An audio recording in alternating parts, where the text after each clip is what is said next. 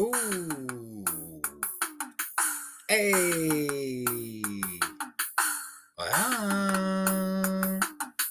Hey. Hello. Oh, what a wonderful beat from a wonderful student. Absolutely love that little what would you call it? A ditty? Yeah, that's a great little ditty by that student. Wonderful, wonderful. We have an awesome week ahead of us. We're going to listen to John Lewis's speech at the 1963 Million Man March or March on Washington. It's going to be great. Before we get into it, we're also going to be looking at the speech, listening to the speech, and looking at a graphic novel. So this is like multimedia week. We're going to get into it. So without further ado, I'm going to let someone else introduce him. I believe it's Mr. Randolph, who organized the march. I have the pleasure to present to this great audience young John Lewis, National Chairman, Student Nonviolent Coordinating Committee, Brother John Lewis.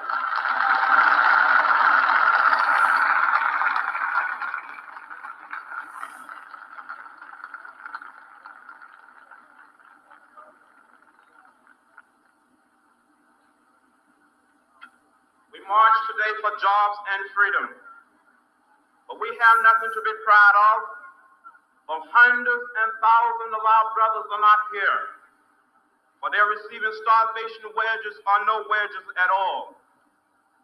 While we stand here, there are sharecroppers in the Delta of Mississippi who are out in the field working for less than $3 a day, 12 hours a day. While we stand here, there are students in jail on trump-up charges. Our brother James Farmer, along with many others, is also in jail. We come here today with a great sense of misgiving.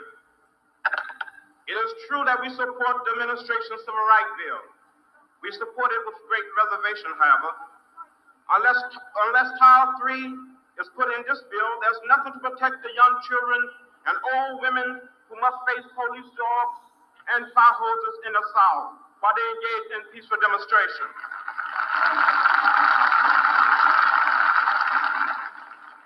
In its present form, this bill will not protect the citizen of Danville, Virginia, who must live in constant fear of a police state. It will not protect the hundreds and thousands of people that have been arrested upon Trump charges. What about the 3 young men, Smithfield Secretary in Americus, Georgia, who face the death penalty for engaging in peaceful protest? As it stands now, the voting section of this bill will not help the thousands of white people who want to vote. It will not help the citizens of Mississippi, of Alabama, and Georgia who are qualified to vote but lack a 6th grade education. One man, one vote is the African cry. It is ours too. It must be ours.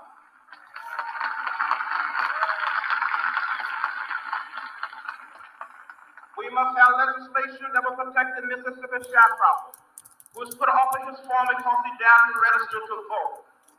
We need a bill that will provide for the homeless and starving people of this nation. We need a bill that will ensure the equality of a maid who earns $5 a week in the home of a family whose total income is $100,000 a year. We must have a good FETC bill.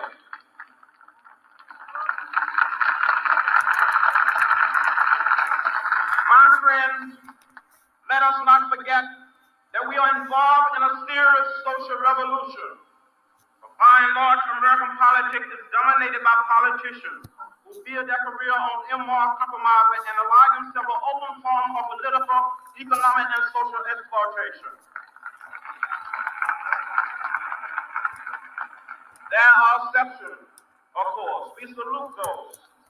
But what political leader can stand up and say, my party is a party of principles? But the party of Kennedy is also the party of Eastland. The party of Jarvis is also the party of Goldwater. Where is our party? Where is the political party that will make it unnecessary to march on Washington? Where is the political party that will make it unnecessary to march in the streets of Birmingham? Where is the political party that will protect the citizen of Albany, Georgia? Do you know that in Albany, Georgia, 9 of our leaders have been indicted, not by the Dixiecrats, but by the federal government for peaceful protest? But what did the federal government do when Albany Deputy Sheriff beat Attorney C.B. King and left him half dead? What did the federal government do when local police officials kicked and assaulted the pregnant wife of Slater King and she lost her baby? Those who have said be patient and wait, we must say that we cannot be patient. We do not want our freedom gradually, but we want to be free now.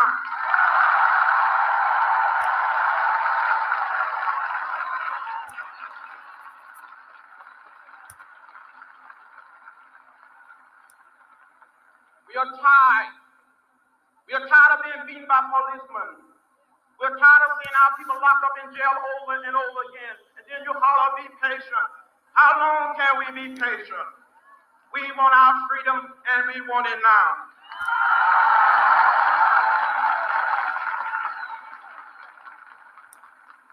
We do not want to go to jail, but we will go to jail if this is the price we must pay for love, brotherhood, and true peace.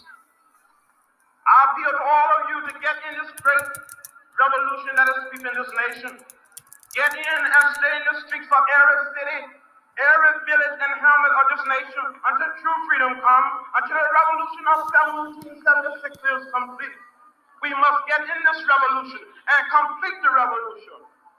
For in the Delta of Mississippi, in Southwest Georgia, in the Black Belt of Alabama, in Harlem, in Chicago, Detroit, Philadelphia, and all over this nation, the black mass is on the march for jobs and freedom.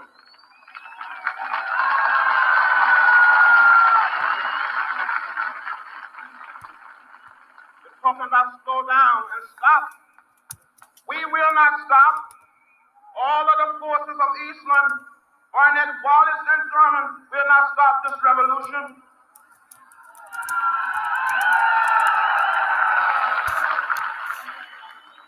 If we do not get meaningful legislation out of this Congress, the time will come when we will not confine our marching to Washington. We will march through the South, through the streets of Jackson, through the streets of Danville, through the streets of Cambridge, through the streets of Birmingham.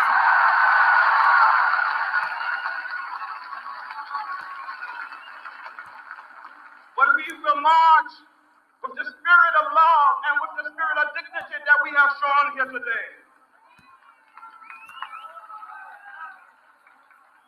By the forces of our demand, our determination, and our numbers, we shall splinter the segregated South into 1,000 pieces and put them together in the image of God and democracy.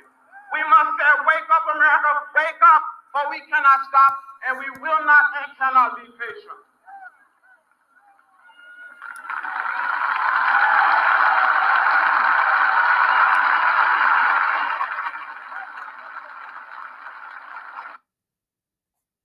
Well, there was absolutely a fiery speech, very passionate. He actually had to pare that speech back, as you'll see. He was saying that they were going to march through the South, sort of like Sherman did, and that's a reference to General Sherman in the Civil War, who marched through the South, and as he went along, he would destroy all their crops. If he came across a railroad, he would twist up the railroad.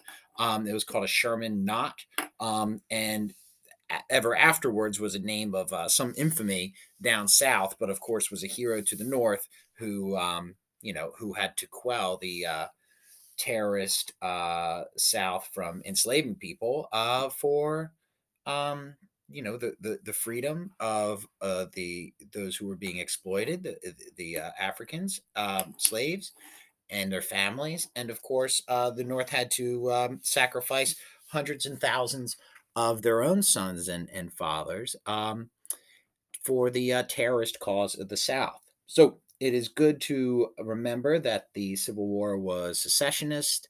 They tried to secede from the Union so that they could lord power over those they were exploiting to hold on to money. They had many reasons, they said, for it, but in every single state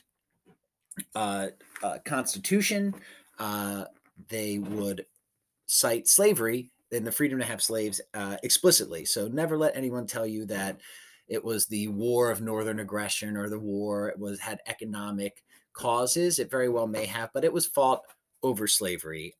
So make sure if anybody ever says something like that, or you ever come across something like that, you can know that they are most likely racist and should be soundly ignored and drummed out of the conversation for their ignorance. All right. Thank you so much for listening and enjoy. I hope you enjoyed it. All right. See you.